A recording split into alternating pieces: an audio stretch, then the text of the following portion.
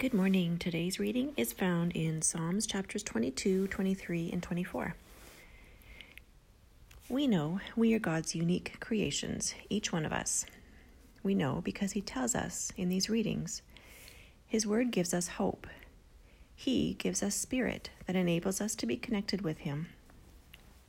He sent His Son, Jesus, to become our Redeemer and mediator with our Father in heaven. And in His word, He teaches us that we are reconciled so that our spirit could be united with our Father. The way we choose to connect with our higher power is simple.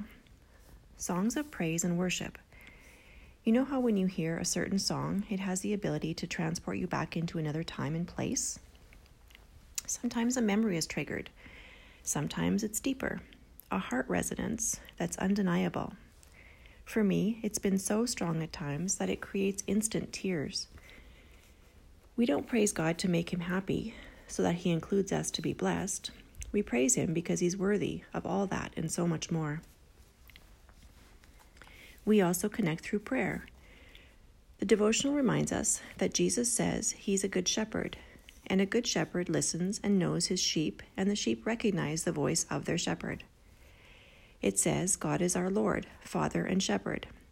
He's also the King of Kings, which means it's so important to always come to Him with a pure heart.